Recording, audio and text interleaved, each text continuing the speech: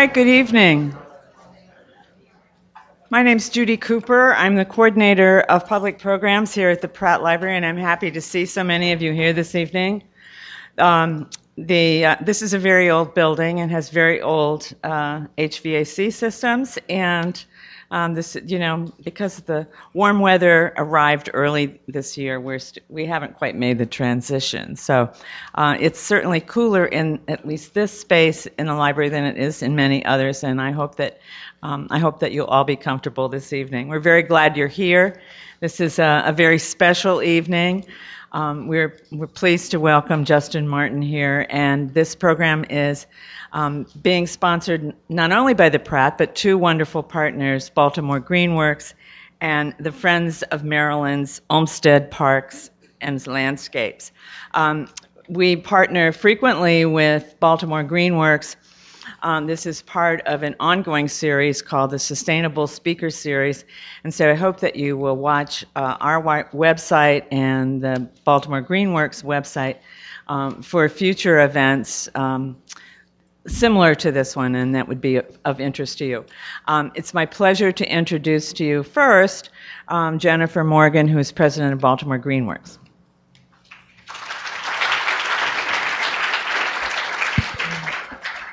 Thank you. I just wanted to thank everybody for coming tonight. And this is the beginning of the third year of our partnership with the Pratt. And I just wanted to thank Judy for everything they've done to help us make this such a successful series.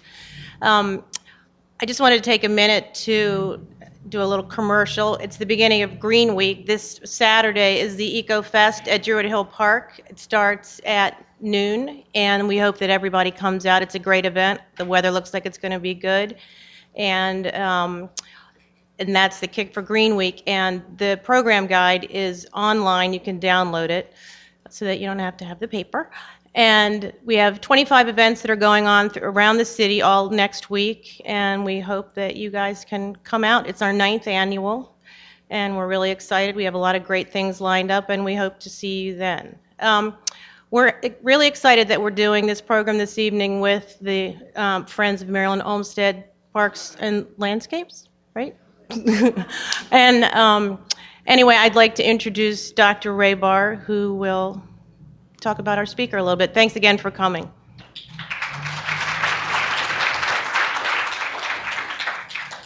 Well, thank you very much, and we're excited to have you, Justin, to talk about Olmsted.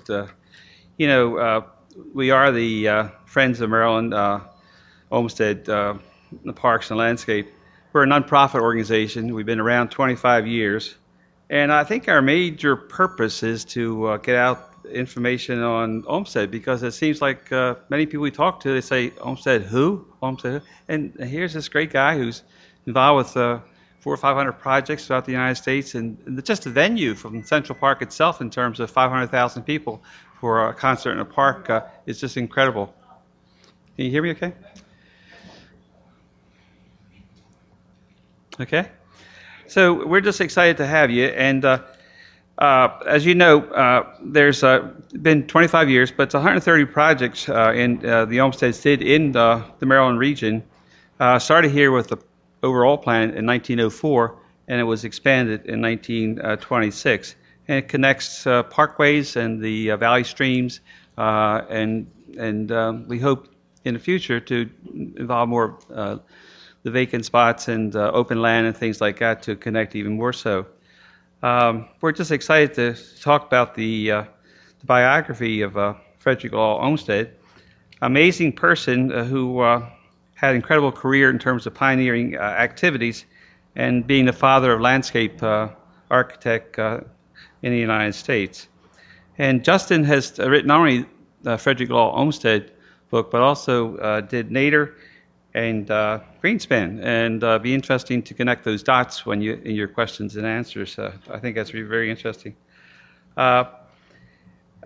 Justin actually grew up around Central Park and used Central Park for the refuge when he was applying for a job and things like that. And he got to know Olmsted and to love Central Park. In fact, he got married there and has settled in one of the Olmsted properties up Forest Hills and Gardens in New York. And And whenever he gets a chance, he's sneaking around just to find out and take a tour of different homesteads. He's got a lot of tours ahead of him because Olmsted has been around for a long period of time. We're excited to have him this evening. I like best about it. The book is Frederick Law Olmsted, but it also talks about the genius of place, which to me is a little spirituality and about sacred places, and something about those places that enable everybody, the common person, democratic, to be able to humanize, especially when you go up against the dehumanizing aspects of skyscrapers and other things across the United States. And this concept of being able to get back to nature, to humanize, is more than just humanity, but it's I think spirituality and a little heavenly touch. And I think you're going to hear that in some of the things that Justin talks about. Justin, it's our pleasure to have you here. Thank you.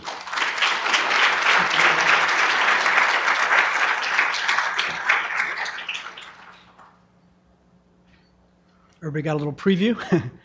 Go backwards. So good evening. It's really an honor to be here at the Pratt Library, and thanks everybody for coming out tonight. Now, my speech is called Frederick Law Olmsted, the Accidental Renaissance Man. That's a mouthful. So I figured the easiest thing to do is to kind of break up my speech into a couple different parts. First, I'm going to describe the absolutely circuitous route that Olmsted took to becoming a landscape architect. Then I'm going to describe one of his greatest plans, his design for the Capitol grounds in Washington, D.C., with an eye toward how he brought all of his previous experience to bear. Then I'm going to describe some of the plans of Olmsted and his son, Frederick Law Olmsted Jr., in and around Baltimore. Then I'm going to give everybody a quick tour of some Olmsted and Olmsted Jr. designs as they look now, so you get to see them kind of in full Technicolor. It'll give you an idea of how very intact so many of their designs are. And so as you can see, you're going to get a lot of Olmsted crammed into a pretty brief speech, and there'll certainly be time at the end for questions. Now, Olmsted was born in Hartford, Connecticut. This is actually a monument in downtown Hartford, and if you look about the middle of the monument, you'll see some Olmsteds. These were forebears of his who came over from England in the 1600s and were instrumental in the founding of the community of Hartford. Now, Olmsted, he was born in 1822. And he was born into a pretty prosperous family.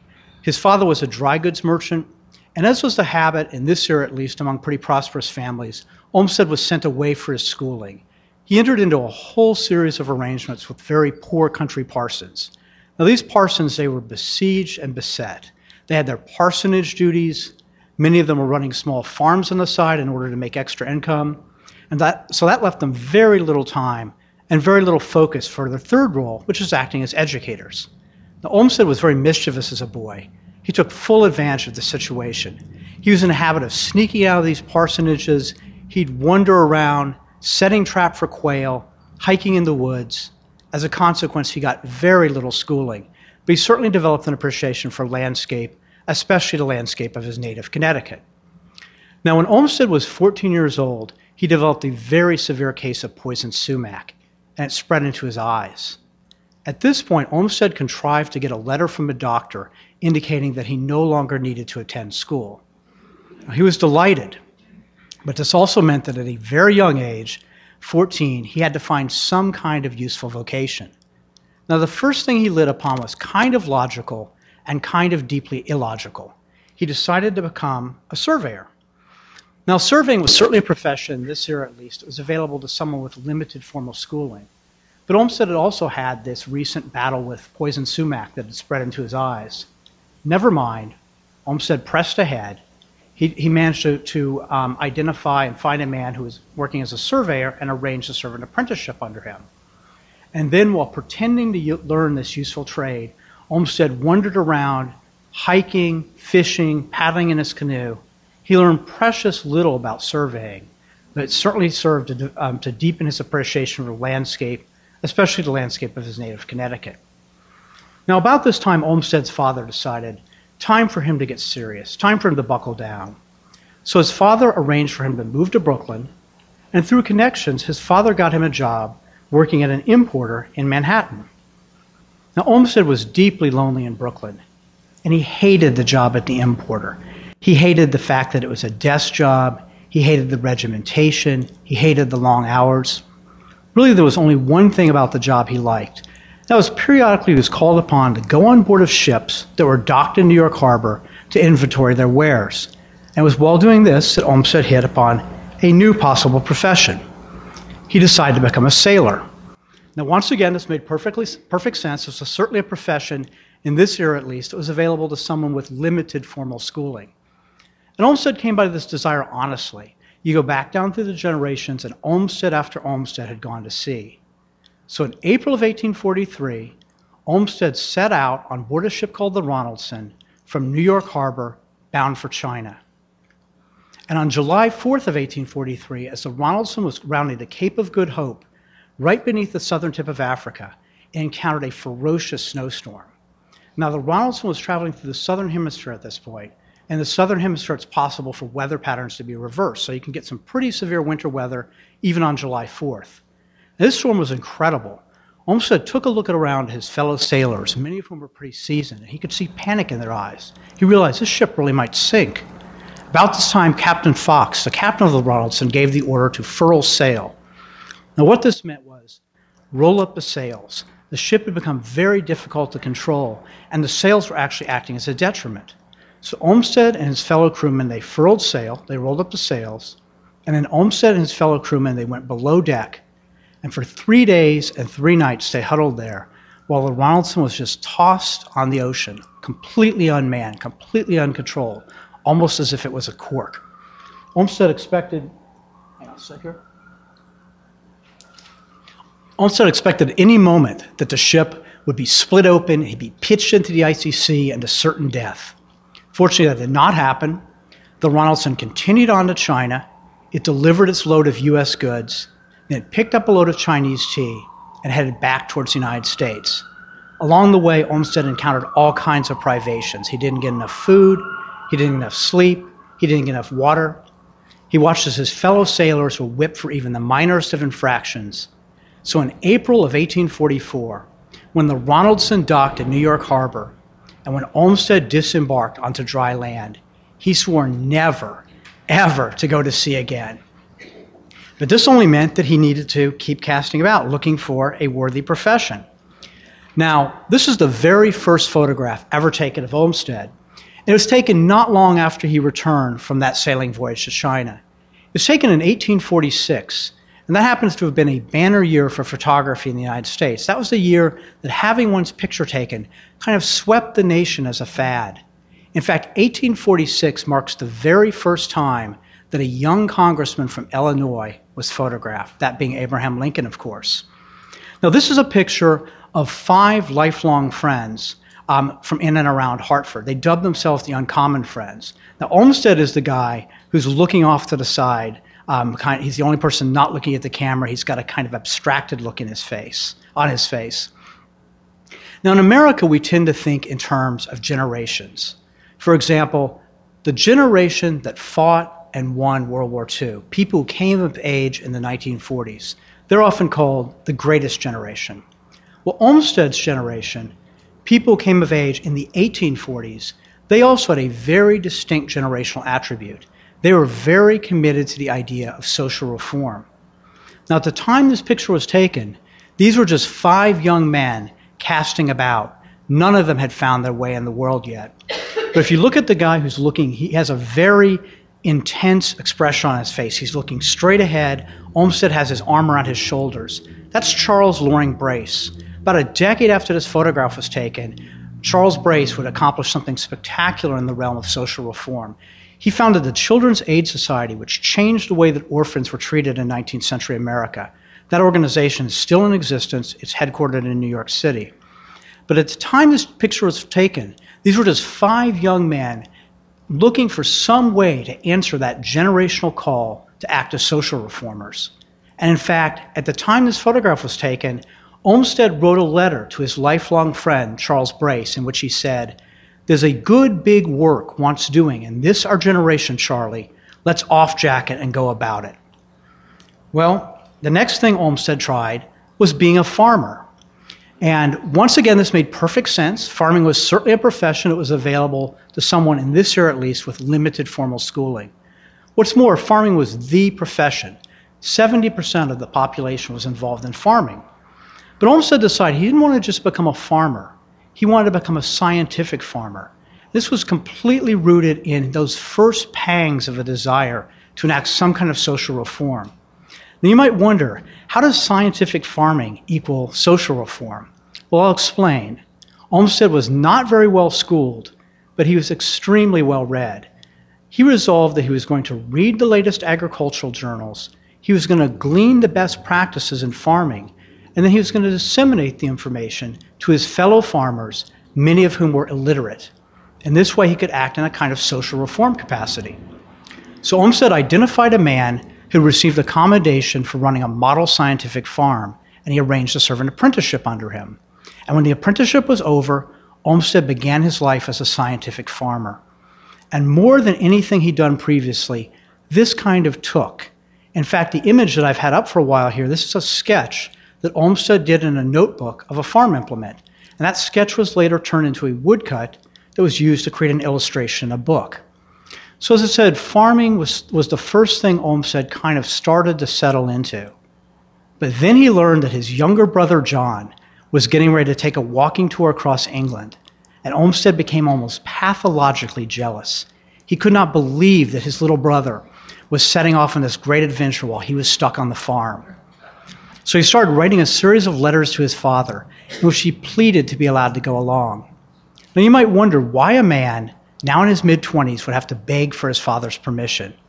Well, his father held the mortgage to the farm. But Olmsted's father was also a very kind, very generous man, particularly by 19th century fatherly standards. So he agreed to let Olmsted go, and further, he staked him to some money for the walking tour across England. Now, when Olmsted returned, he was the beneficiary of a very fortunate circumstance. He was farming out on Staten Island, and Staten Island was not yet part of New York City. It was simply an island off the tip of Manhattan. And this is actually a vintage photograph of Olmsted's farmhouse. It's still in existence. It's in terrible disrepair. And right now, the city of New York is working to refurbish it with the idea of opening it as a historic site. But when Olmsted returned from his walking tour, he was met with a very fortunate circumstance. One of his neighbors on Staten Island was a weekend hobby farmer named George Putnam. That's a name that might have resonance for some of the people in the audience tonight. Putnam was the founding of a publishing company, still in existence, still bears his name. Now, Putnam was in the habit of, he'd work hard in Manhattan all week, and then he'd go out to Staten Island on weekends and kind of putter around. Now, as a publisher, he was a real innovator. He was one of the very first people to publish paperback books. And he was publishing all different kinds. He was publishing collections of short fiction, collections of poetry, treatises on philosophy, and he was selling these for 25 cents a pop. Putnam asked Olmsted, his neighboring farmer on Staten Island, if Olmsted would be interested in producing an account to be published in paperback about his recent walking tour across England. Olmsted readily agreed, and he wrote a book called Walks and Talks of an American Farmer in England. Now, the reviews were extremely lukewarm. Sales were extremely slow. But Olmsted had now made a kind of incredible transition. He'd gone from being a surveyor to a clerk to a sailor to a farmer to a writer. And now comes an absolutely extraordinary circumstance. This was the early 1850s, and there was a brand new newspaper called the New York Daily Times. A few years hence, it would drop the Daily and become merely the New York Times. And this paper was in a competitive fight for its life. This was the era when most major cities had about a dozen dailies.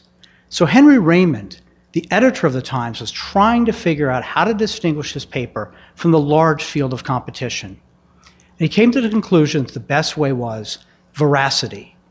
This was the time of yellow journalism, and many of the Times' competitors were in the habit of either making things up or stretching the truth mightily or making things up whole cloth.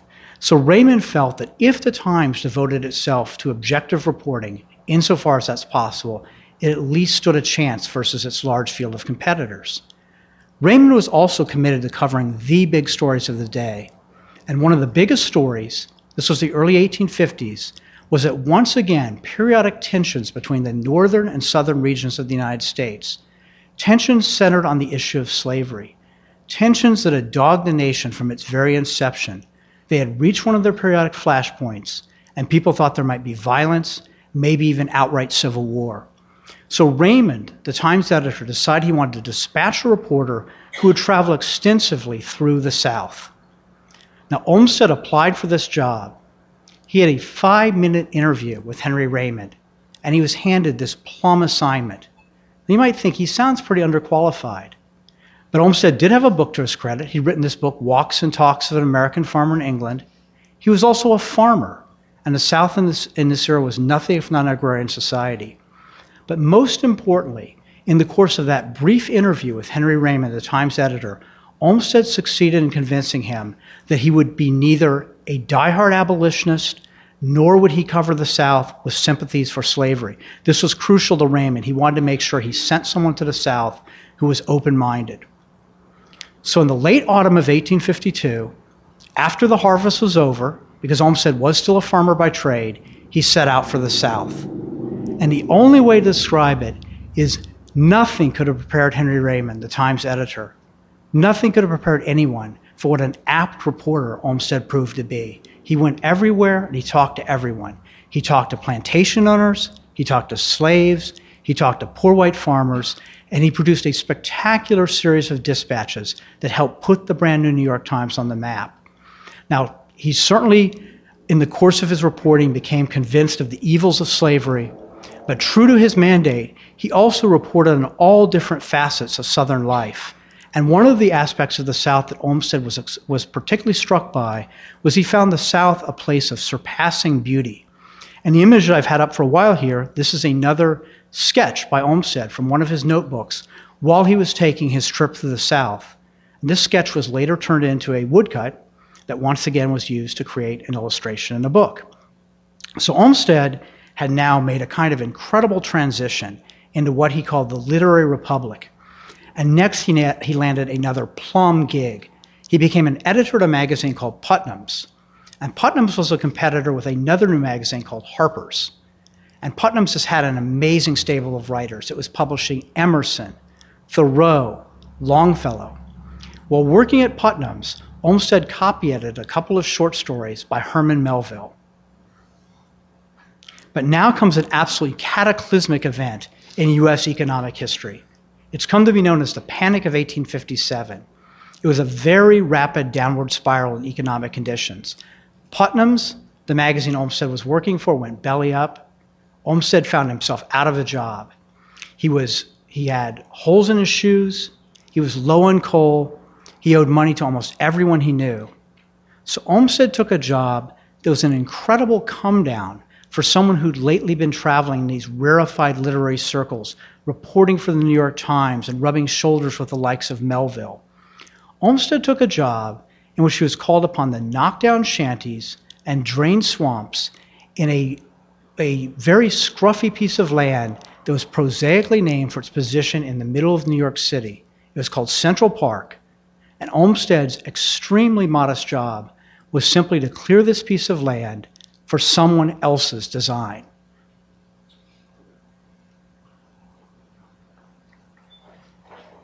Enter Calvert Vaux.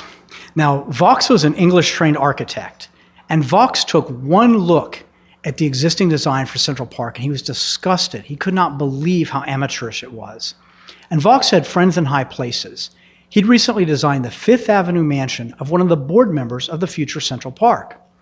So Vaux started approaching the board and saying, first of all, the design that you have right now, it's terrible. I suggest you get rid of it.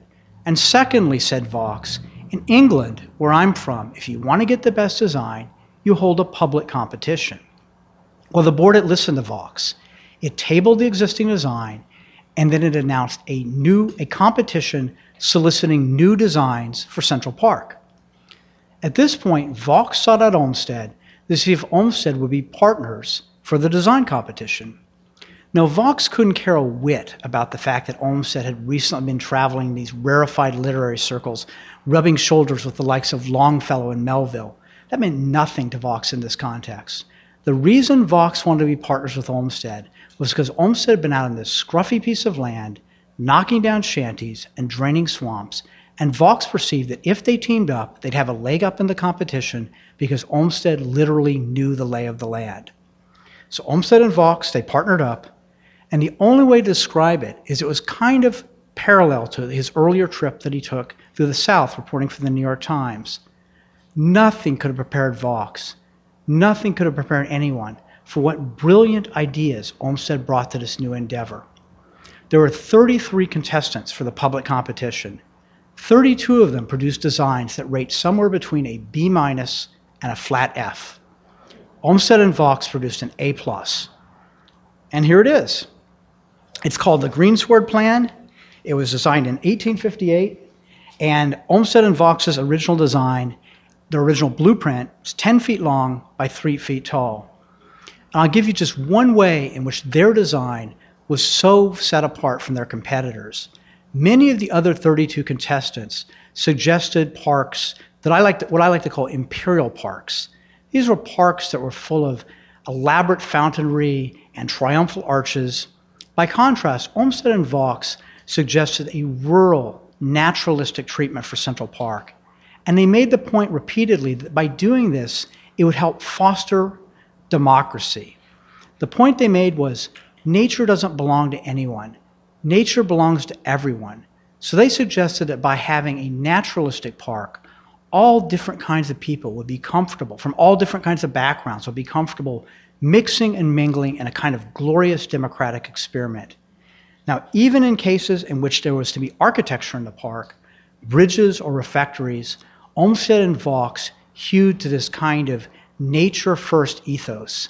Whatever was designed in the park, it was to be secondary, to be subsumed into nature. So with landscape architecture, something that Olmsted just fell into entirely by accident, he finally found a worthy way to answer that generational call to act as a social reformer.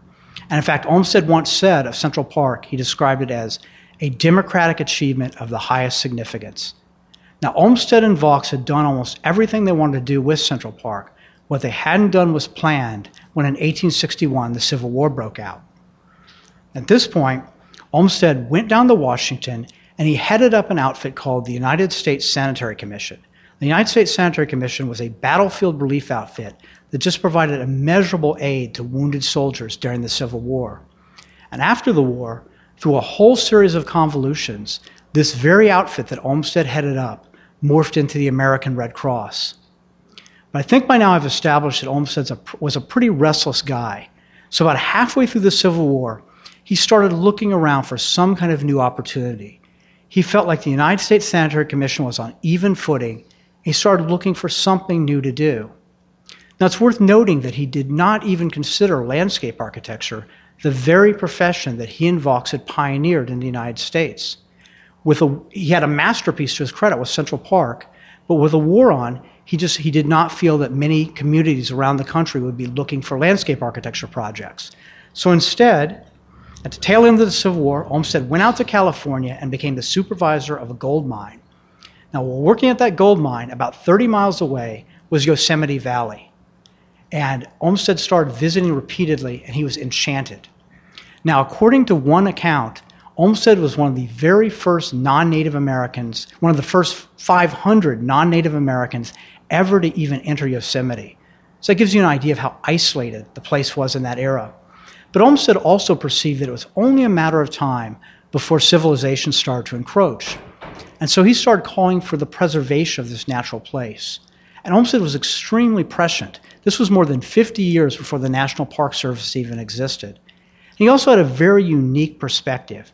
He wanted to make sure that Yosemite, as civilization started to encroach, that it still wasn't to be a place just for kind of type A backpackers who could make their way there. He wanted to make sure that Yosemite was a place for the masses.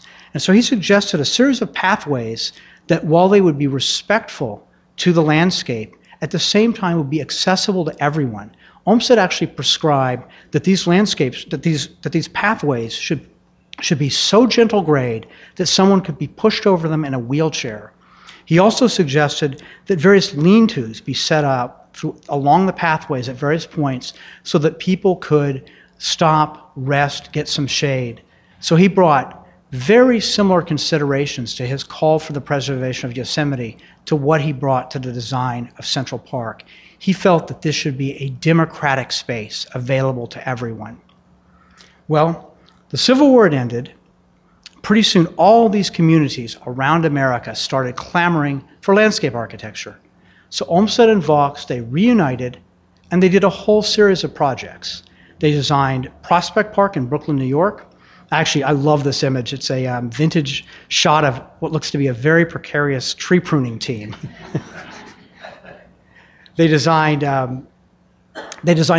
Olmsted and Vaux designed an entire system of parks for the city of Buffalo, New York. And they also designed Riverside, a suburb outside of Chicago. But Olmsted and Vaux never got along well. They were always at each other's throats. So at a certain point, they broke up. And Olmsted continued on solo. And now I'm going to talk briefly about one of Olmsted's greatest designs, his design for the Capitol grounds in Washington, D.C. Now, by the time he got to this project, he was drawing on so much experience. He had all the experience as a landscape architect in partnership with Vaux. He had all the experience solo without Vaux. He also had all the various career eddies and dead ends he traveled down. But nothing was wasted with Olmsted. And that's why designs such as the U.S. Capitol grounds are so spectacular and so set apart. Now, Olmsted started working on the Capitol grounds in 1874. And one of the first things that he focused on was coming up with a system of circulation. In this era, people were in the habit of they would enter the Capitol grounds at a huge number of different points, and they'd just make a beeline for whatever entrance they wanted to go into. So you had this kind of harried grid work of people just crossing one another. Well, Olmsted concluded it didn't make sense to change the number of points at which people entered the grounds, but maybe there was a way to make it more rational, to create a more rational system of circulation. So Olmsted came up with the idea that whatever point someone entered at, they would be fed into a narrow tributary path. And these narrow tributary paths would feed into a smaller number of broader paths. And then these broader paths would feed into just a handful of very broad, sweeping paths that would deliver somebody up to just the entrance of the Capitol that they wanted to go into. Olmsted also came up with a very impressive planting scheme, and he planted these screens of trees in certain spots. And this was meant to block some of the less attractive views of the Capitol building, but it was also meant to create a sense of drama. And if someone was to make their way over the Capitol grounds, when they hit a break in the foliage, they'd suddenly have a great view of the Capitol break upon them. Now, Olmsted well recognized that this was kind of a unique project. This was an unusual project because he was supposed to create a landscape where a building, the Capitol, was to be the star. But in Olmsted's reckoning, the Capitol, as it was constructed in the 1870s, was not worthy to be the star of his landscape. Now, the reason being is at this point, a couple of very large states had recently entered the Union, California and Texas. That had doubled the number of members of Congress. And so recently, the Capitol building had been extended, so it was twice as long. And then a new dome had been built that was twice as high. To Olmsted's eye, it looked like someone could just blow on the Capitol and it would just tip over. And for him, this was a very unsettling metaphor for democracy. Now, Olmsted was never averse to expanding the parameters of any project he was asked to do. In this case, he'd been asked to design a landscape, but he started coming forward with ideas of how to change the Capitol building architecturally to make it fit better into his landscape. And his big idea was he wanted to surround the Capitol building with very substantial marble terraces. And his feeling was this would ground the building better in a Capitol Hill. It would make it appear more substantial and formidable. Olmsted really came up with a very comprehensive plan for the Capitol grounds, and he had many, many details, large and small. I'll give one other example. He sort of worried every detail. One other thing he came up with was something he called the summer house. And the summer house was to be a kind of a way station. It was to be positioned off the Pennsylvania Avenue entrance to the Capitol grounds about halfway up. It was going to be a place where someone could stop and rest, have some shade, get a drink of water. He specified that it should have a water fountain. Now, Olmsted, as I described, the Capitol grounds, what makes it especially set apart as a design is that Olmsted was drawing on all of his previous experience. I'll give some examples here. The circulation system that Olmsted was so intent on, this is entirely rooted in Olmsted's earlier experience as a farmer.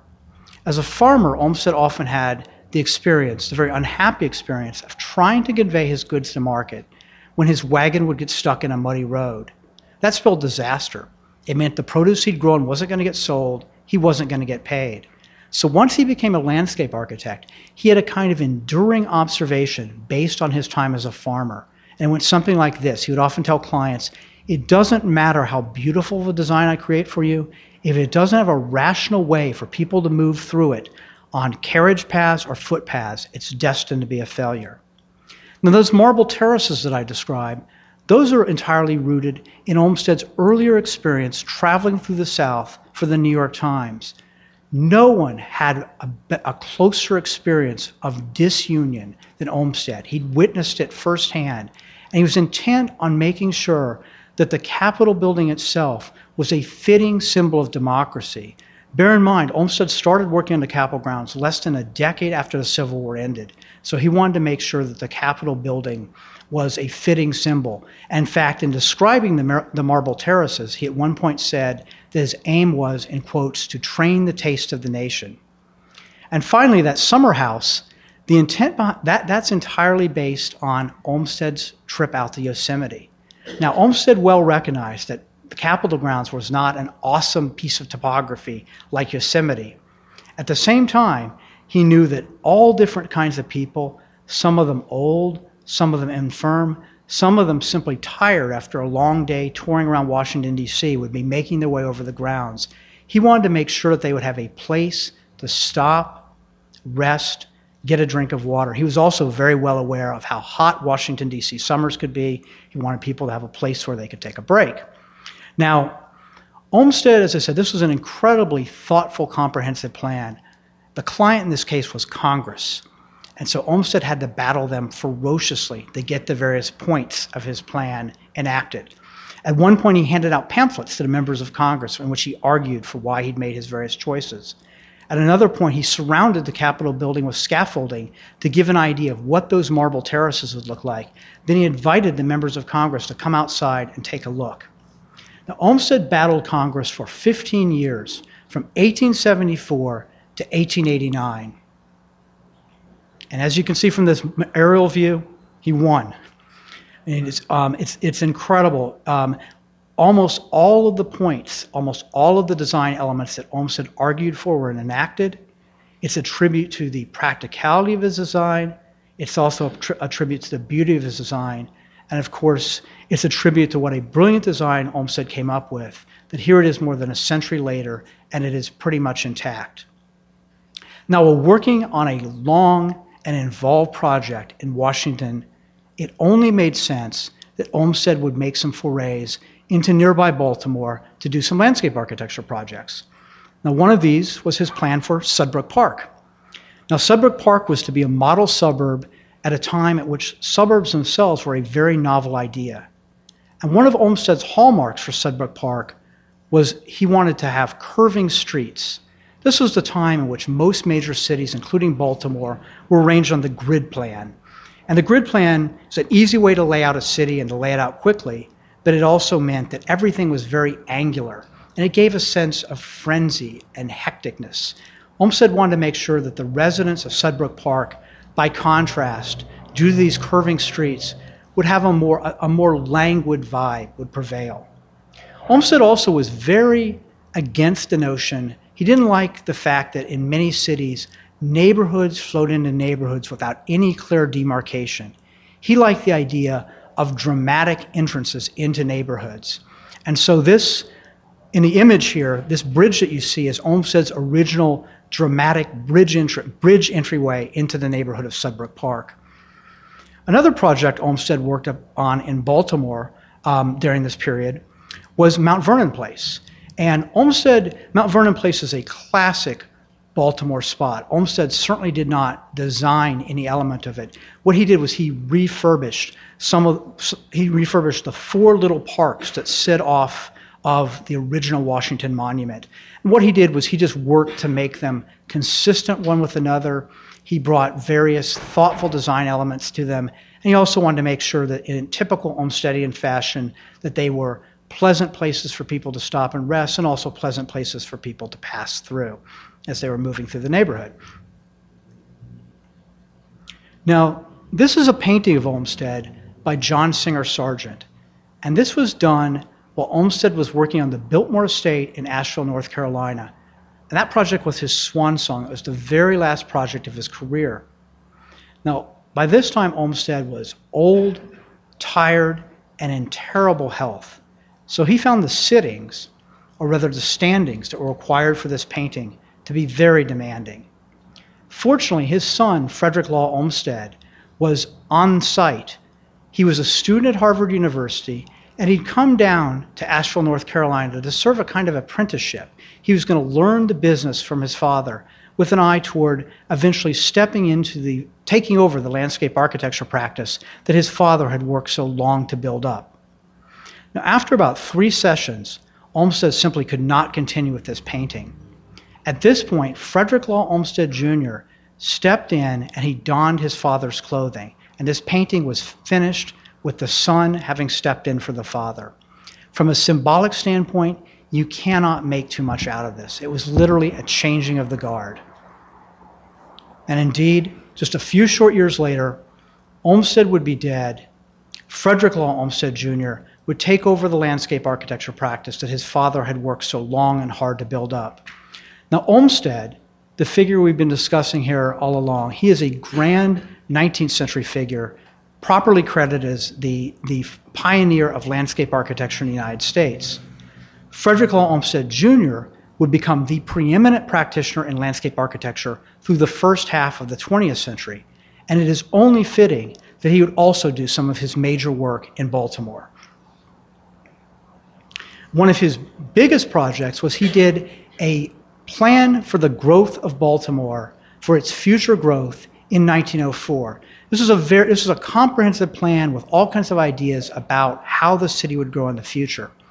Now, much more than his father, Frederick Law Olmsted Jr. was an urban planner. America was changing. People were leaving rural areas, leaving farms, and moving to cities. So it made sense that Olmsted Jr. would concentrate much more in his practice on urban planning than his father had. And his comprehensive plan for Baltimore, it included all kinds of very thoughtful touches. For instance, he came up with ideas of how to extend the existing streets out into the hinterland.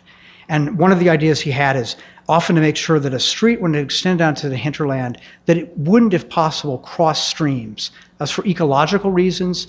Instead, he wanted the streets to follow the stream if possible. And if it followed the stream, it would create a nice, sinuous pathway. It also meant that the street would be on high ground. And of course, as I said, it also meant it wouldn't be crossing the stream and damaging it ecologically.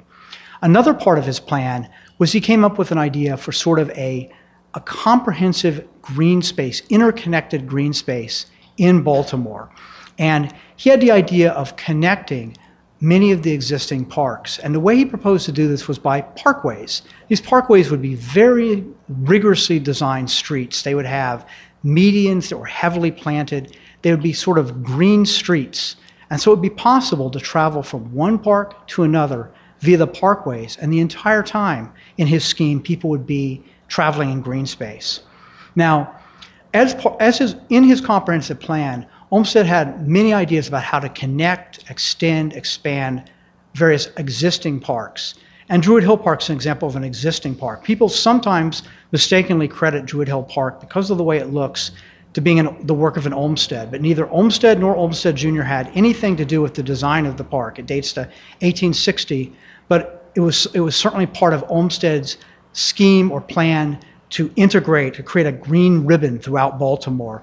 And as part of this plan, he also suggested various new parks that should be added, such as Swan Park.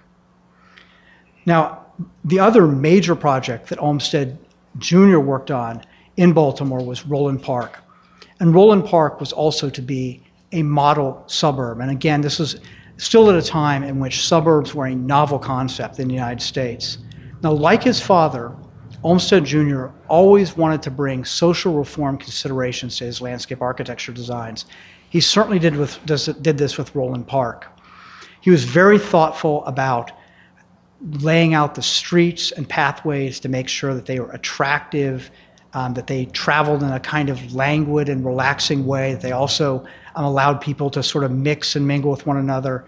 The pathways he laid out, it should be noted, were actually, it was designed for carriage traffic. He started working on Roland Park in 1897, but it was easy enough to repurpose these attractively laid out carriageways as roadways once automobiles came into vogue.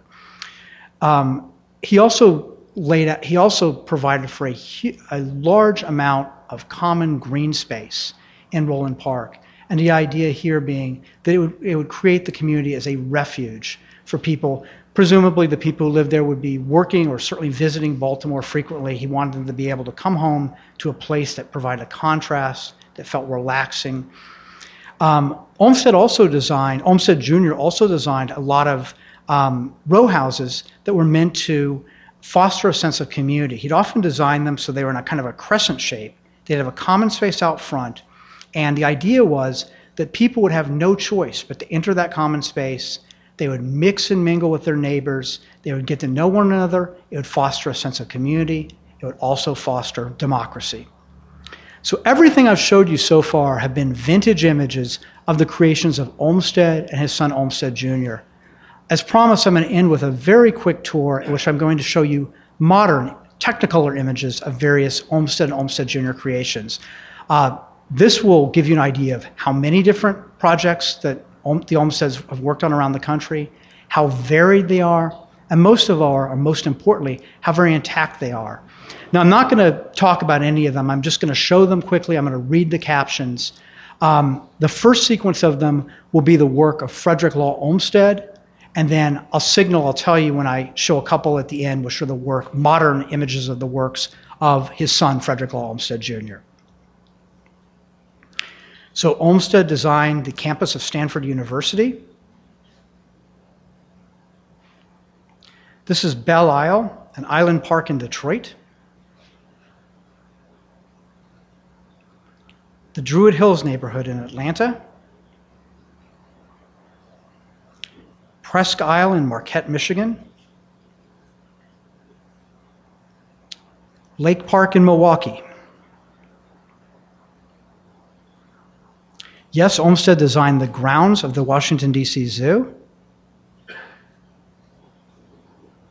Here's a modern shot of Mount Vernon Place with cherry trees in blossom and the original Washington Monument in the background. This is Delaware Park, the jewel of an entire park system that Olmsted and Vaux designed for the city of Buffalo, New York. Shawnee Park, an absolutely gorgeous park in Louisville, Kentucky. Central Park in New York City.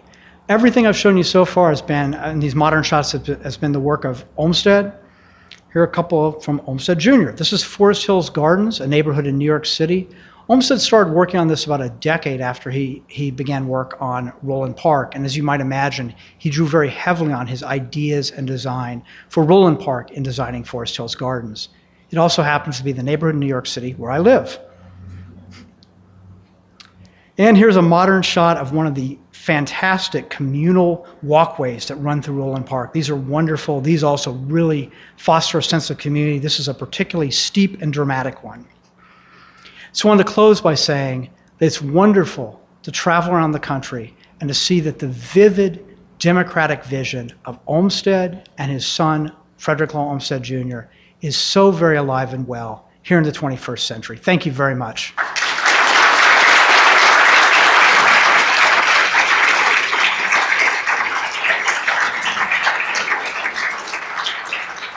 Thank you. And if you have any questions, glad to answer them. Yes, sir. You were talking about suburbia.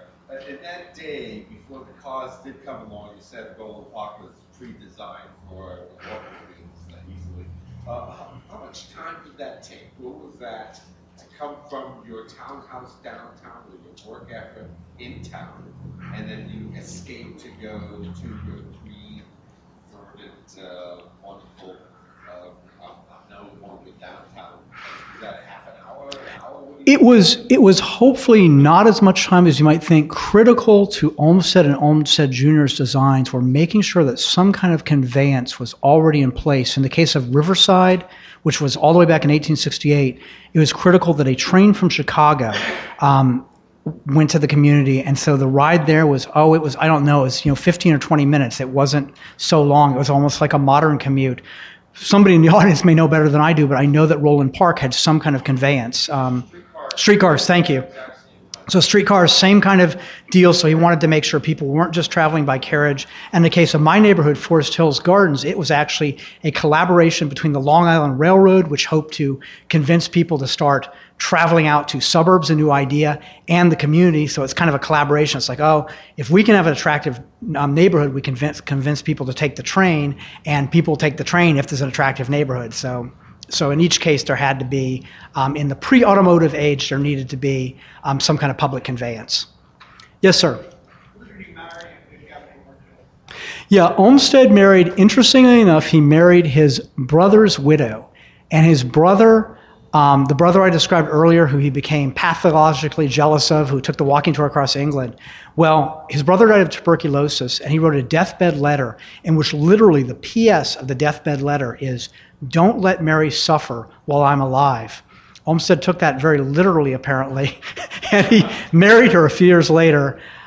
Sadly, they had kind of a marriage of duty and obligation. He was raising his brother's 3 children, and then he and Mary had 4 children, 2 of whom died in infancy, one of whom grew up and ultimately was involved in the Olmsted firm that I described earlier. And then there was Frederick Law Olmsted Jr. also. That was his other son with Mary. Yes, sir. When you see the bridges and whatever in the landscapes, are those his designs or are those from collaborators who were? Those are always collaborators. I kind of described how Olmsted outstepped his bounds when he started making suggestions on the architecture of the Capitol. He typically had a division of labor. Vaux was a perfect example in Central Park. Vaux was a trained architect, somebody who knew how to design a beautiful bridge, a beautiful refectory, whatever it might be. After he and Vaux's partnership broke up, Olmsted always had a similar relationship with a architect where he would come up with the landscape elements. He would think about what a meadow should look like, what plantings should look like, various, what the sort of the flora should feel like. Meanwhile, the architect would design the bridges, and one of his most fruitful collaborations was with the great architect H.H. Richardson. Much of the work done in the Emerald Necklace in Boston, the bridges and other structures are often designed by H.H. Richardson. So he always had that division of labor where he was the landscape architect and there was someone else who was an architect who he would work with. Yes, sir. I'm a little interested in this walking tour in England.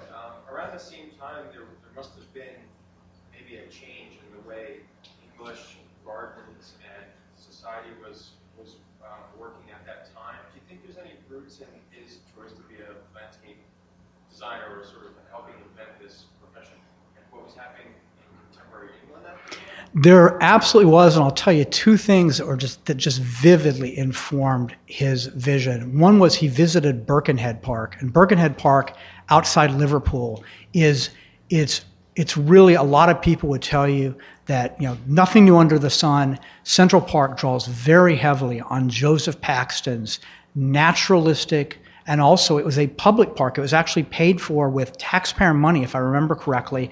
And although England at that point was not as democratic as the United States in its government, at least, this was a democratic park. It was a democratic park, a place for the masses to mingle. It was also a naturalistic park. So without question, Olmsted was very influenced by Birkenhead Park. The other thing that was a powerful influence on him is he was able to kind of pull some strings. He was traveling with some friends, including Charles Brace, the guy I showed at the beginning, who helped found the Children's Aid Society. He was able to pull some strings, and he got some private tours of castles.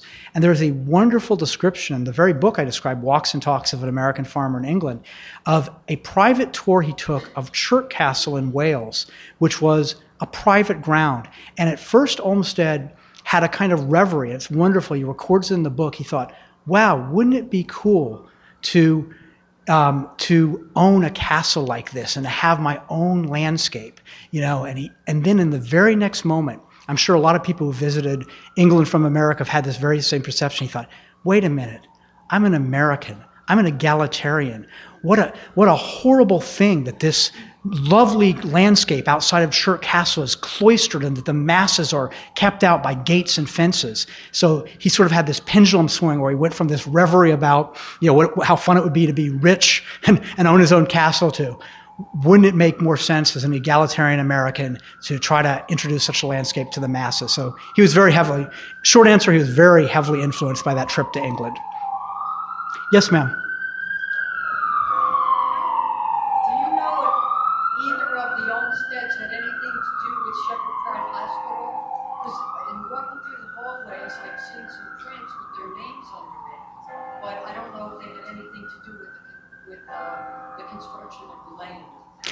I don't know. Olmsted did so many projects himself. I have a good idea of most of what Olmsted Sr. did, but Olmsted Jr., because he kind of professionalized the practice of landscape architecture. By his time, you could travel by plane or you could pick up the phone.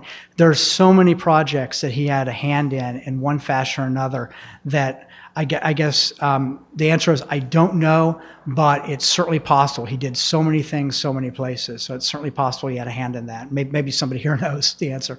Yes, sir. I just would like to add to that was the last project that Olmsted, Shepherd Pratt was the last project that Olmsted and Box did together. The landscape was done by Olmsted and Box designed the buildings. And where is this? This is in Baltimore? It's North Baltimore City. It's just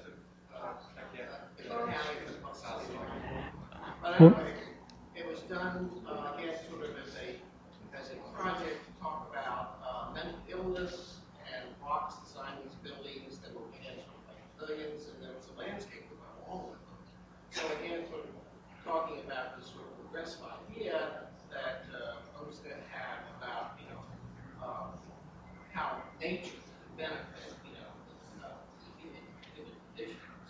so that's how they came to share. Great. Well, thanks for the clarification. And every time I visited Mount Vernon Place for the first time today, which was wonderful, and now I have another place to add to my list. So thank you. Yes, ma'am. Was there any kind of direct influence on Olmsted's orientation towards nature from the Transcendentalists in Hartford in that 1840s period? There certainly was. Yeah, he grew up. He was just a voracious reader, and he would go. His father funded what was called the Young Men's Institute. It was in effect the public library of Hartford, and he was just a voracious reader, and he was certainly influenced. He was influenced by English figures such as Ruskin. He was also influenced by transcendental thinking. He read very heavily as a young man, and it certainly informed his work. Yes, sir. What was Olmsted's thought on formal training for landscape architect?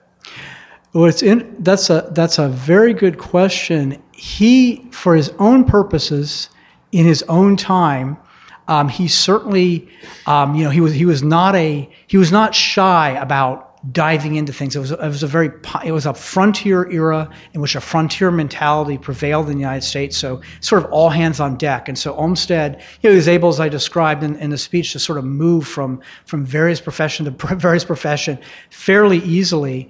And things weren't as codified, but Olmsted perceived that the world was changing, and he was desperate to make sure that his son, Frederick Law Olmsted Jr., got the kind of formal training he felt like he lacked. And he wrote him just a huge number, often very detailed, often very hectoring letters, which actually pushed him away in fact, for a while, Frederick Law Olmsted Jr. actually considered going into a different field because his father, it's a classic story. His father was bearing down so hard on him and saying, train yourself, learn this, And part of it too is Olmsted had a kind of folk wisdom knowledge of plants, for instance. He didn't know the scientific names of plants. He didn't know he just sort of had great instincts. He had a lot of nerve, but he felt that, going forward, he was very intent that his son, Frederick Law Olmsted, get the training he hadn't gotten and really ground himself in a scientific knowledge of botany and dendrology and so forth. Yes, sir. Two questions.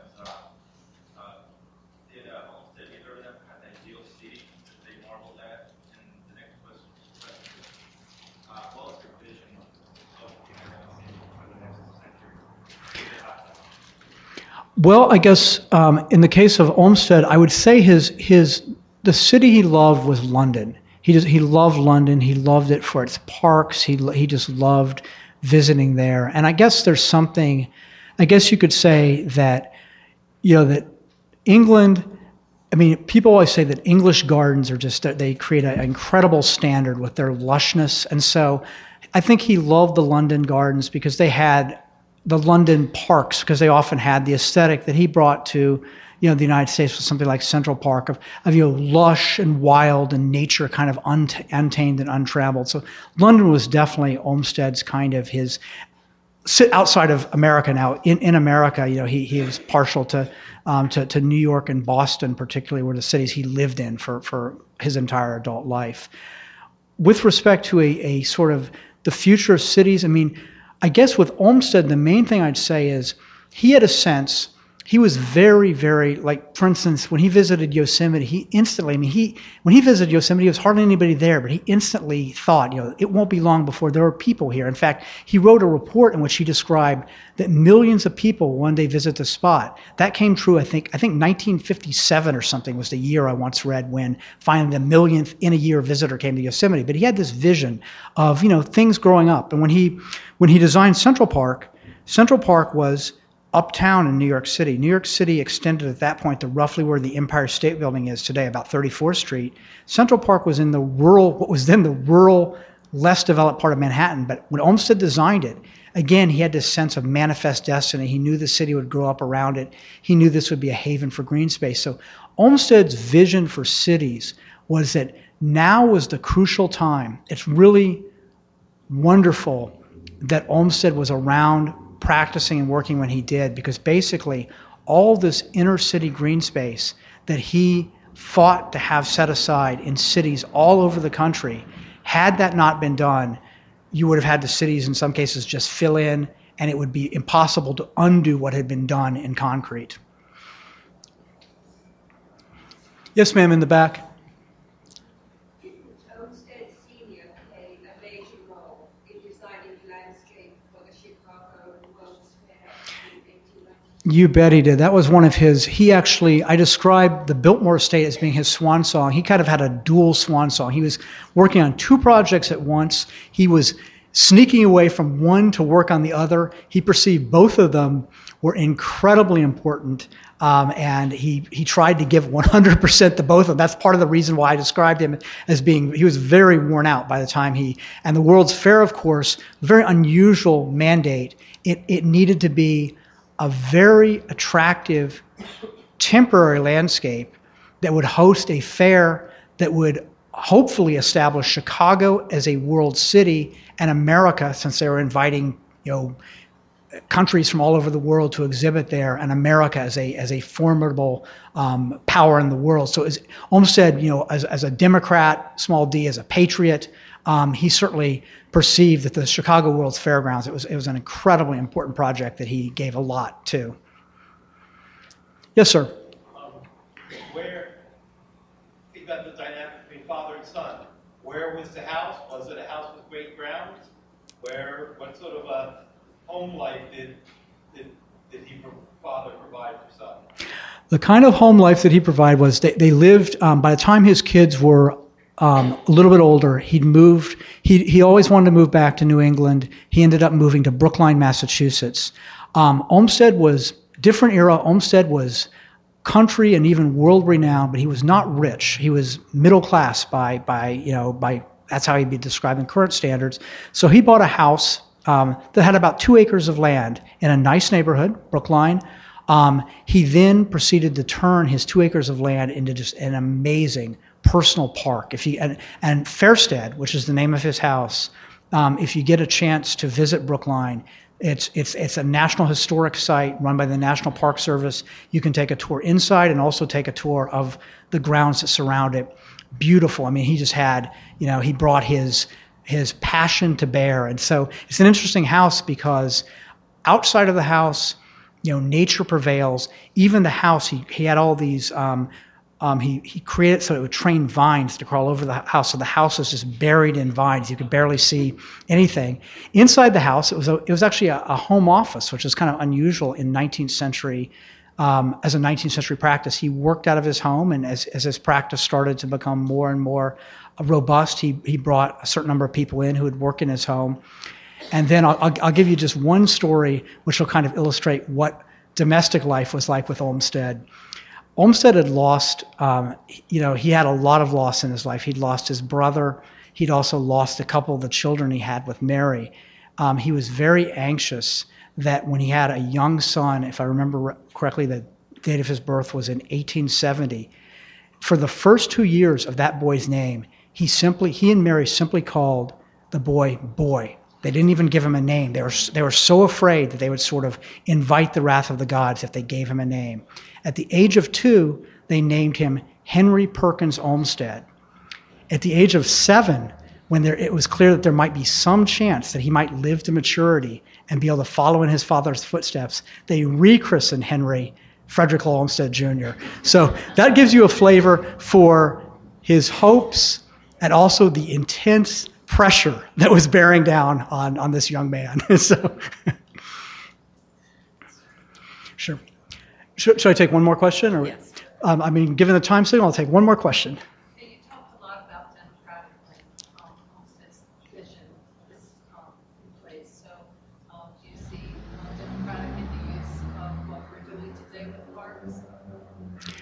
I think so. I think that there's actually there's sort of an ethos that exists now that parks are for the people. That's kind of the idea. And there's the whole notion of the public park has become a big part of American society. I know in New York City where I live, there's a place called Gramercy Park, which is an old style park. It predates Olmsted. And if you are wealthy enough to own a home surrounding Gramercy Park, you get a key, and you can use that key to go into that park. And that's who spends time in Gramercy Park. I've never been in Gramercy Park, but I assume that it's not a very democratic space. You probably don't meet many people different from oneself. And so the notion of the public park, I think it's very alive and well. I was in the High Line this past weekend, the park in New York City, which is, and there was just people of, it's a public park, just people of every kind and every background mixing and mingling. And so although it's very, very different from an Olmsted design, it certainly has that public mandate. I think that, as far as I can tell, as far as I know, that's a part of that. That's sort of a hallowed principle of American parks now, is that they should be places for the masses. Well, thank you very much.